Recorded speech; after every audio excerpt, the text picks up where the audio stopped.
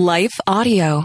Hey friends, Heather Creekmore here. We've got an awesome show for you today. We're continuing our interview with Tracy Brown, talking about all the symptoms that can come sometimes even years later after seasons, years, decades of restricting food. But before I tell you more about that, I want to tell you about a awesome homeschool program, Christian homeschool program called Classical Conversations.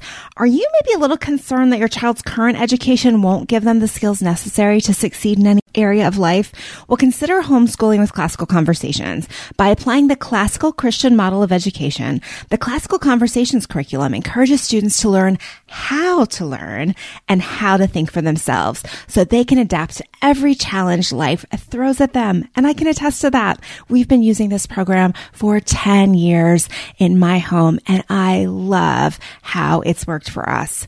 Join the over 50,000 families in 50 countries, like me, who have chosen to educate their children with Classical Conversations, and visit classicalconversations.com/compared to who. That's classicalconversations.com/compared to who. Now, before we dig into the second part of my interview with Tracy Brown, I want to pause and encourage you. You did the best you could with what you knew to do. So don't feel any guilt or shame as you hear about these physical repercussions of dieting or food restriction.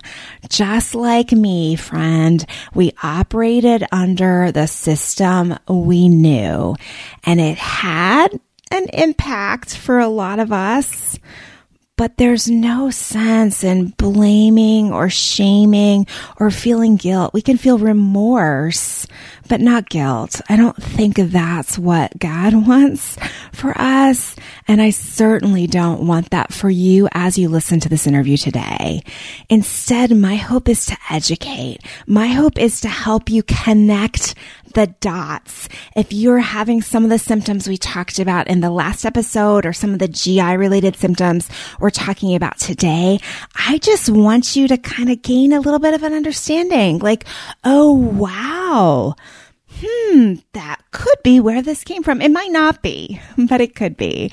So I hope that you don't walk away from this with any guilt or shame, but rather walk away from it informed and educated and maybe even a little fired up. Right? Maybe even a little angry with the messages that the world and diet culture have told us about how we should care for our bodies, and maybe ready to care for your body in a different way, in a way that's actually kinder for your body and more responsive and cooperative with the way God designed our bodies to eat. So that's my prayer for you as we go into the show. I want to tell you two other things real quickly. First of all, I'm going to take 2 more coaching clients this spring. So if that's you, if you hear this and you think I'm one of those 2, yep, it's time for me to get in coaching. Now's my time. I want you to drop me a message, heather@comparedtowho.me right away so you can grab one of those spots. And the second thing is The Burden of Better will be 99 cents on Kindle starting May 1st, but only for a week or so. So grab it. If you haven't read it yet, go download it, share it with friends, grab that book. It would be a great time maybe to do like a summer study around the book. I mean, wouldn't you like to have a comparison-free summer? I think I would, right? Everyone wants that, I hope. So grab the book, grab some friends, and maybe get together and read it together. But 99 cents is an unbeatable offer. It's a limited time. I hope you'll go check it out.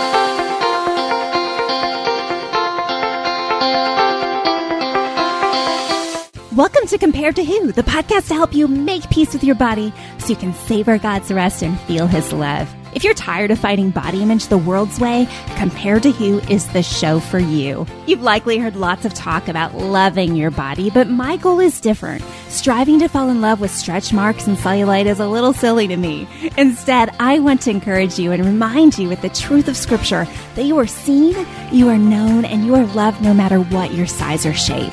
Here, the pressure is off. If you're looking for real talk, biblical encouragement, and regular reminders that God loves you and you're not alone, you've come to the right place. I hope you enjoy today's show, and hey, tell a friend about it. Tracy Brown, thanks for coming back. and talking to us about all these kind of weird physical things that can happen in our bodies when we don't eat enough, when we are in an eating disorder, or even, to be clear, disordered eating, which could be as simple as I've followed diets for the last couple of years or a couple of decades for some of my listeners. And so we had a great conversation last time about skin and bones and periods, all those things. But today I want to dig more into the GI stuff, because I think this is one that is more common to many, many people who have had any kind of disordered relationship with food. And I do want to share my experience here, because I have had some of you listeners reach out to me and say, I have this weird thing. And I'm like, yeah, I have this weird thing too. Now, I will put the disclaimer on it that my doctor has not said, oh, Heather, this is because you were a disordered eater or had an eating disorder. There's never been that kind of connection made from someone in the medical profession for me. Okay. So some of these opinions are my own, right? And I should probably put the disclaimer, this isn't medical advice here either, right? We're just kind of talking through the reality of our experiences and Tracy's experience, as someone who works with eating disordered clients. I started having this kind of weird gag response to food right after I had my fourth child. And I would eat something pretty benign and only a bite of it, like, for example, a pancake, right? So not, we're not talking Taco Bell. Okay. I would have a bite of pancake plain, and I would get it kind of stuck in my esophagus. And sometimes it would eventually go down, and sometimes I would have to throw it up.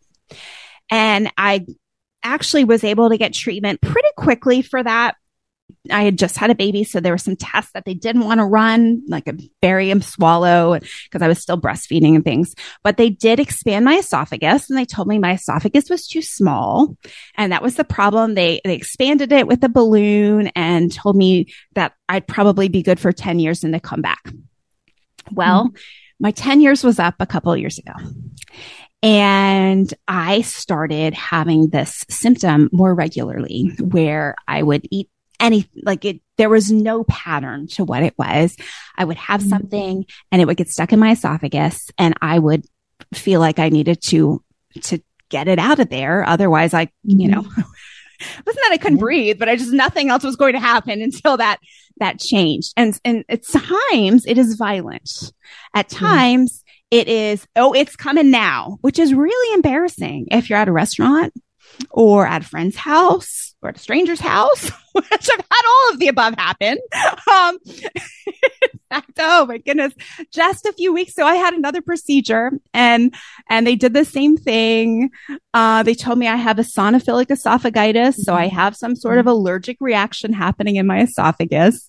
But even after all that, just a couple weeks ago, I was at a restaurant in Florida, and I had, praise God, they had an outdoor space that no one was in. Tracy, I had to get up, rush out the door, out to the outside, and violently throw up what was in my esophagus. And I feel bad for all the people at the neighboring restaurants, because they got the idea that restaurant I was eating at was not a very good restaurant.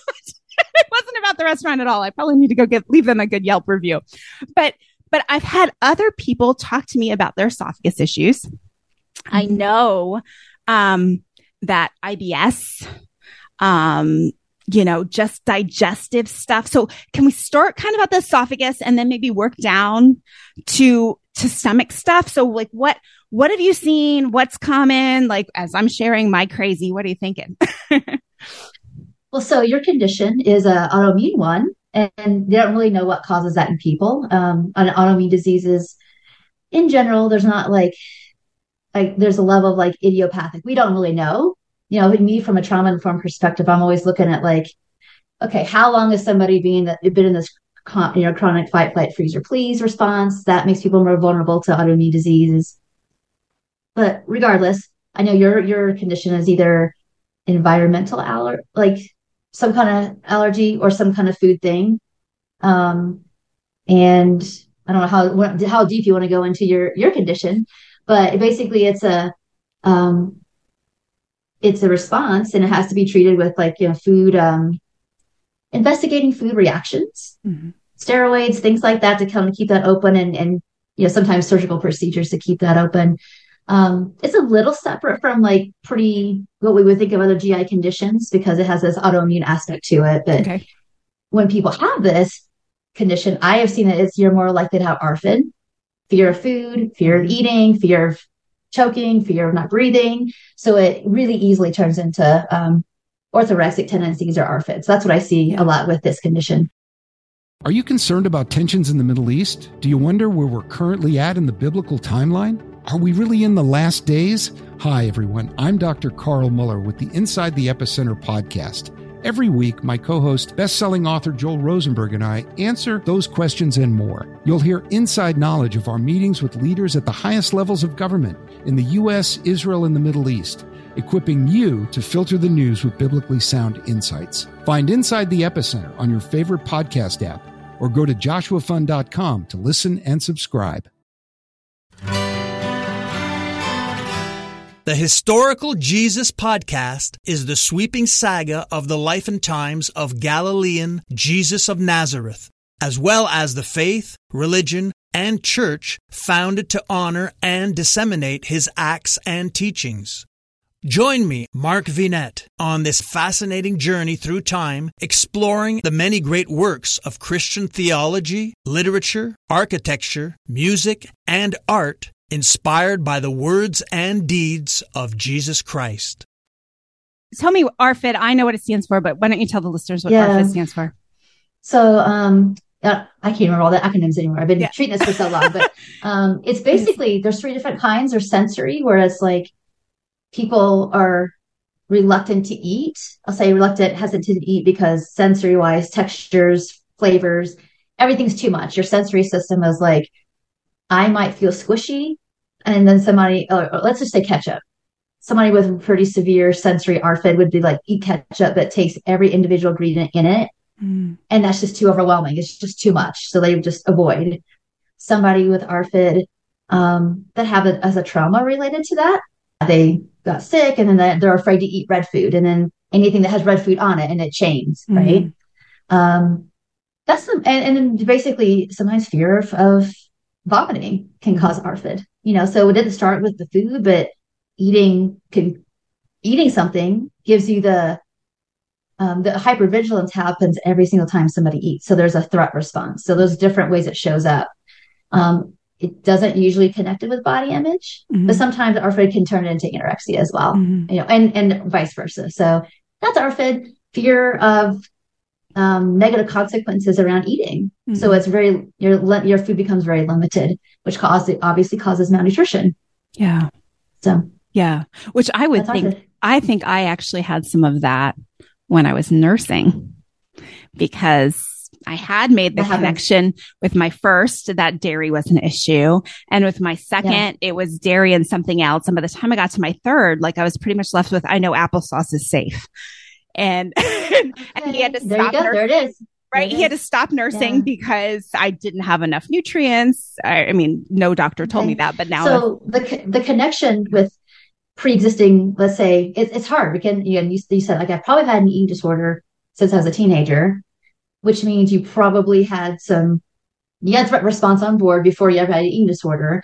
And it's like you either can have a pre-existing gut health autoimmune thing going before the eating disorder, which creates a more threat response and more likely to have more kinds of eating disorders and OCD, or you had some of that pre-existing OCD-ish tendencies, obviously trauma on board. OCD is a trauma response, like a symptom anyway. So you see how these things can happen. So if you, let's say before you don't have any disorder, but you've got IBS or some kind of other functional gut health issue, and then you go and self-treat or don't get really appropriate psychological and nutritional help for your gut health issue, a quarter of people go on to develop either ARFID or some kind of eating disorder because you're trying to use food to treat everything. And before you know it, you're afraid to eat, you get malnourished, now your brain doesn't work as well to make decisions anymore, and then full-blown stuff. So that's really common. Or flip side, we're probably talking 85% plus of people who have a history of disordered eating disorders end up getting some kind of gut health issue. It could be 90, 95%. It's really high. Let's just say 80% and up end up, as time goes by, having something go on that has to be treated and work with the intersection of like the history and what the body needs to heal. So yeah. Yeah. Yeah. So let's talk about that more. So the gut health issues come from, well, like me, when you only eat plain turkey or applesauce, or my pre-diet or pre-wedding diet was like salmon, burgers, and a couple, like when I was only eating 3 or 4 foods, right? Yeah. Like that changes. Well, let's go from the esophagus down. You're right. Okay. So if you have a limited diet, either limited nutritionally and limited calorically, so what's going to happen, you're going to start to have atrophy of all your GI muscles. So esophagus, gut, large and small intestine, colon, rectum, all those things. So when you do eat different foods or more foods, you're going to have symptoms, not because the food's bad, but because like, whoa, we don't really produce those enzymes that much anymore to digest that food. So then you have pain or gas or distension, and an altered gut biome. Not because you did not have a GI issue before the diet, but now you do. Yeah. If there's purging on board, so you can have, again, gastritis, which is inflammation of your stomach, any place in your gut, below that, or in your esophagus as well. And the same thing, then if you don't purge your food, then you're going to, of course, have pressure, gas, pain, bloating. And if this becomes cyclical, it's just putting a lot of wear and tear on your gut to have to go through this. Okay. Binging, the same thing, all the same symptoms. Like you're having this dilation of your gut, your muscles, all those things, up and down, up and down, up and down. Just puts the wear and tear on your body. And people start to self-perceive that the trigger is the food. It's like, no, it's the outcome of the behaviors, the restricting, the binging, the purging, let's say laxative use. If you're using laxatives or diet pills, of course, the diet pills hurt your nervous system and your cardiovascular system, but laxatives damage the nerves and the muscles in your large intestine and your colon. Yeah. Plus also get rid of nutrients that you would have absorbed, right? Yeah. So that's where over time, these things don't happen overnight. We're talking months, years, decades. And then we start to recover. You're like, oh my goodness, I'm dying here. What's wrong with me? It's going to take some time to heal your gut lining and all the organs that have had the malnutrition to deal with. So that's why you're having the symptoms, not because the food's hurting you. It feels like it because it's there in the space where you have that deterioration, that inflammation. Same thing. Your muscles. So all your muscles in your GI tract and also your pelvic floor are going to deteriorate as well. So incontinence happens and prolapse happens and hemorrhoids happen because there just hasn't been the nutrition for this to maintain the structural integrity of your organs. Yeah. I'm glad you said the pelvic floor thing because I did episodes on that last fall. Actually, a great organization, Tighten Your Tinkler, sponsored the show last fall. Go back and listen to those episodes. I think you can still cash in on the promo code for their program, but that was a new revelation for me. And then all the things that if your pelvic floor isn't strong, if your pelvic floor muscles are weak, like we connected that all the way to my bunions. That's how random that was. But it's crazy. Our bodies are so interconnected. But as I think about like stomach stuff, I think about, so from a body image perspective, right? A lot of my clients that come from eating disorder backgrounds, they still struggle with, I feel like my stomach sticks out. And some of that is actually physical, right? No, absolutely. No, you can have it either. And so if you're, again, go back to if you've been chronically dieting or just had a food group limited diet, you're not going to have the same abdominal wall that you did before you started dieting. And so you don't have the musculature to hold in your organs as well. Don't go doing 20,000 crunches. If you don't eat enough food, you're not going to have anything there's nothing to rebuild. It won't work. So this is really about getting enough fuel in because your body wants to restore what your body's made to be. So it'll restore some of that body musculature without you doing a single ab thing. If you want to work on core stability, yes, awesome, go for it. Have help to do it so it doesn't become compulsive. But the other thing I want to mention is that gastroparesis as well. If you've got delayed gastric emptying from either just the damage from purging or the damage from not eating enough, the only thing that fixes that is food. Now, some people do end up in a situation at some point where the body just doesn't do it on its own. You might need to be on gut motility drugs. And in some cases, I've seen that people have surgeries to fix these things and, more severe cases. But gastric motility being slowed down means food's just kind of hanging out. And you probably have that experience of like when you first stop dieting or the chaos from the restricting binging stops. It feels like things aren't moving because there's a reality to that. And you will feel bloated, gassy, distended. Time will fix that in most people. Time, refeeding and time, not dieting anymore. Some people need, again, some support to do that with enzymes and probiotics and again, whatever, like a symptom mediating, substances, meds, whatever. But for the most part, your body, again, wants to run. It wants to get its VMR back up. That your gastric motility wants to increase, but it only happens with eating. And obviously, working on if you're in fight or flight a lot, or if you're dissociative a lot, that also will puts a priority on safety seeking and not on digestion as well. So that's a whole other system we might not have time to talk about. But I know that I was here before Heather talking about trauma and threat responses. Threat responses slow down gut health, gut motility and digestion as well. So if you're going into your meal thinking, oh my gosh, I have to do this because this is the right thing to do, but I'm scared to do it, you're better off slowing down first and getting yourself back into safety and then resuming your meal because you are setting yourself up for probably some gas or nausea or something. Yeah. Well, I was just thinking about, we touched on this a little bit in the last episode, but I was thinking about how I remember used to being afraid of certain meals, right? Sure. And as I look back, those were certainly the meals that I had all kinds of digestive issues around. Even I remember going to the Cheesecake Factory for my birthday one year, and I had been really restricting. And so, all bets are off now, right? The binge was coming. And I mean, I was never a purger, but boy, it had to come up. And I had, wow. And then of course to the Afrid, right? Thinking and then next, so then it's I convinced myself, oh, I'm just allergic to the Cheesecake Factory. That's right. What did I eat? Oh, I ate cheesecake. Okay. I must not be able to have cheesecake or, what else did I have? Oh, well, I must have sensitivities to all these foods. And now that I'm able to eat some of those foods freely without it being any big deal, it's oh, wait, or was it just that I was really scared? I really psyched myself into those digestive issues. So, yeah. It happens all the time, which is how these things get snowball. You go from one eating disorder to another because of our symptomology versus, hey, what is the big picture? What's happening here? Yeah. And this is what we're just barely touching on a little bit today is you have to look at what's my state, what's the long term of what my body has been through as I go to reintroduce new foods.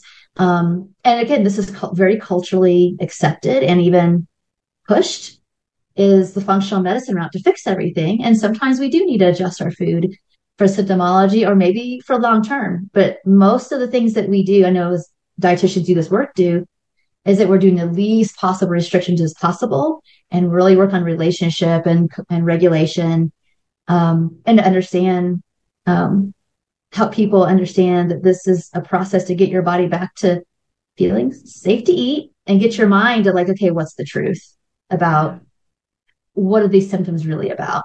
Yeah. Yeah. I want to touch quickly on purging, on bulimia, especially because I know that we spent some time on anorexia and anorexia type tendencies, but I do know that I have some younger listeners, maybe who are still even in the throes of that, who may not understand what that looks like long term. And so can we talk about teeth?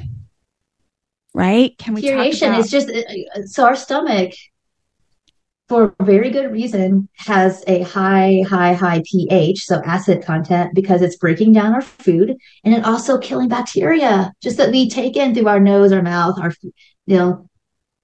life is life. There's no perfect, preservation of food. So that's what it's for, though. Mm. It's to like kill most things. And this, our esophagus and our teeth aren't meant to be exposed to that level of pH. Mm. So it's if it's killing bacteria and viruses and all that good stuff, all kinds of other things in our environment, from everything, it's going to eat through our very tender cells. So our teeth are very strong, but it takes a long time, but they can get worn away. Yeah.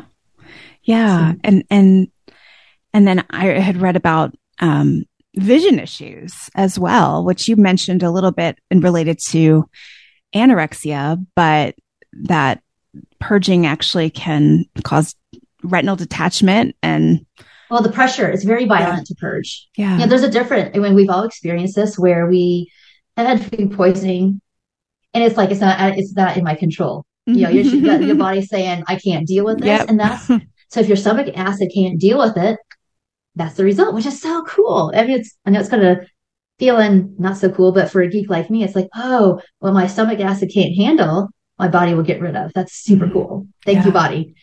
But when we're trying to force vomiting, it's very violent. Mm-hmm. So of course it's violent. And that's what will damage some of the musculature of your stomach, your esophagus, your throat. But it's also putting backward pressure on your sinuses, which is behind your eyes, and pressure on your eyes. So that's, I hope that makes sense. Yeah. Yeah. Well, just as we wrap up, like what are we missing, Tracy? Is there anything? Well, I think it's really interesting that, it's a very, very high percentage of people who have an eating disorder, who either had some, all their life they remember this. And I know personally that I had chronic constipation way before I had an eating disorder in high school. But that was a symptom of relational trauma, some other stuff. So that makes sense to me that like a body was designed to run a certain way, for me to like be constantly like holding on means that's protection, right? Mm-hmm. So I already had that preceding. It's not a big shock to develop an eating disorder because it's another way of control and holding on and bracing and protection. So that can be pre-existing. And of course, when you're trying to recover, that symptomology comes back full force and you've got to work through it. And it's not surprising that if you've had years, months, years, decades of any kind of disordered eating, even if you think you're being healthy, but if you don't have diversity of food and you don't have enough food, you're going to have some kind of deterioration of one or many of your organ systems over time. That's just reality. Mm-hmm. And we do jump to self-diagnosing. And I want to, relate to people like sometimes your gut stuff isn't IBS, isn't SIBO. It can be related to other things too around our ovaries. There's lots of things that's so important to just rule out, because I just want to give a quick list here. I wrote some stuff down because it's very easy to get not just a bad diagnosis or not diagnosed correctly. So a lot of other things that are associated with GI things, you've got genetic factors, there's abuse history, there's just the other maybe GI disturbances you might have, but we could also have IBD or SIBO or an infection or something going on with some pancreatic insufficiency, like enzyme stuff. There's so many things that, we want, people get back, tested for, I know this is in the book that you were referencing earlier, but just, not just viruses and infections, but get all this tested. But if you got it tested once, don't get over tested either, because sometimes it's like, oh, I don't have a GI problem. I just have an eating disorder problem. And once I kind of get this resolved, my gut health stuff will get better. So we try to be really thorough, because it's not always one thing. It can be an intersection of a couple of things. And so the worst thing you can do, though, is really, I get bloated, I'll restrict. That's just the worst thing you can do, to be honest. Mm-hmm. It feels like it eliminates your symptoms, but your symptoms are really just a symptom of a body that just wants to be fed, and we have to work through it versus get rid of all the food, basically. Yeah. And so what you just said, with my esophagus stuff, like they tested me for H. pylori the first time. Yeah. And a couple other things. And they didn't really have any answers for me. And so still in a disordered eating mindset, I went the route of, okay, I'm going to figure out exactly what it is. And I got, IgG testing for food sensitivity. And again, it didn't give me any satisfactory answers because the only two things on my whole list that showed up as red were grapes and goat cheese. And it just so happened, like, I know this years later, the day before I was hosting something and I made this hors d'oeuvre with grapes and goat cheese. That I ate a lot of. And so those were the only two things in the whole world that I was actually having a food sensitivity to according to this specific test. But everything else was a yellow, a medium. And so it was like, oh goodness, I'm just going to have to live without all these foods. So I don't have this problem anymore. And and that wasn't, it turned out that I've been okay with all those foods. So I'm sharing my experience to encourage someone. Go ahead. Yeah, so that is a prototypical example of what we see. Yeah. Is that, like, you've had all these symptoms and not connecting it to the malnutrition. And then people go down the functional medicine rabbit hole and they end up actually doing more damage to their microbiome because you limited diversity of food. Yeah. So if you want to heal your gut, you got to eat more food, diversity of food.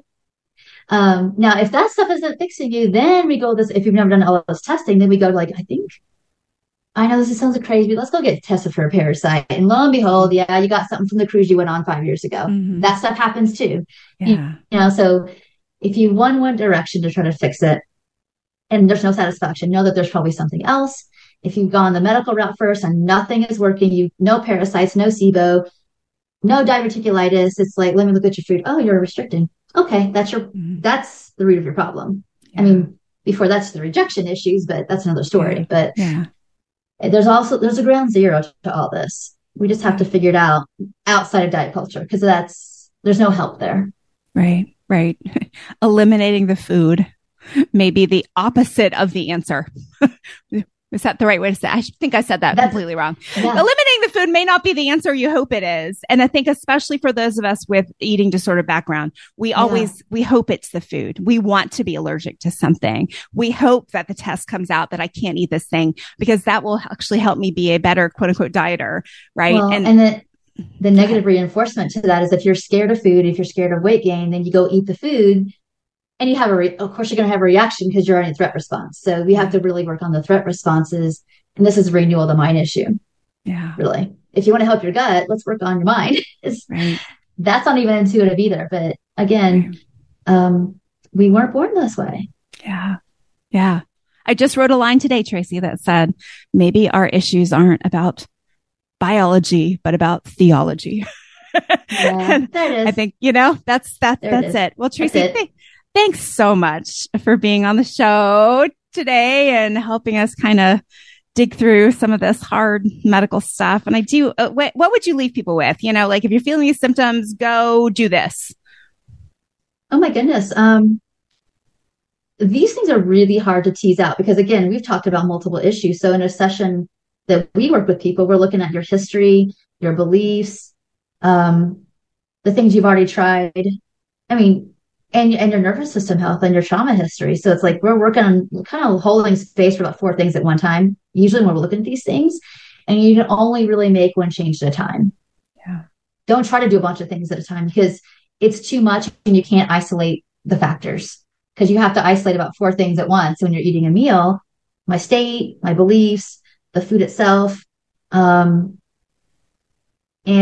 just the phase of recovery you're in. What makes sense now of what is happening, you probably won't have a symptom with this later, but for right now you do. Mm-hmm. And you have to hold space for like what's happening here now is going to be different in 3 months, 6 months, whatever. Yeah, so that's good. Are you still taking virtual clients? Yeah.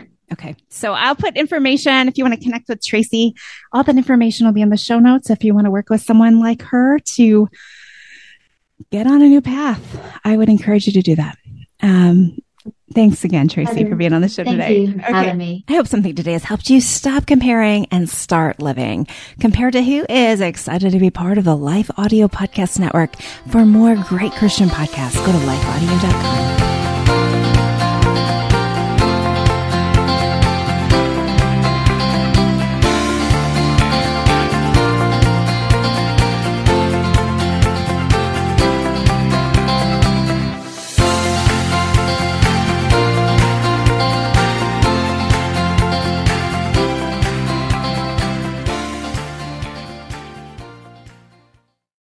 recent survey, parents reported that 52% of homeschooled children need learning accommodations. These parents need practical advice, encouragement, and hope to fuel their homeschooling efforts.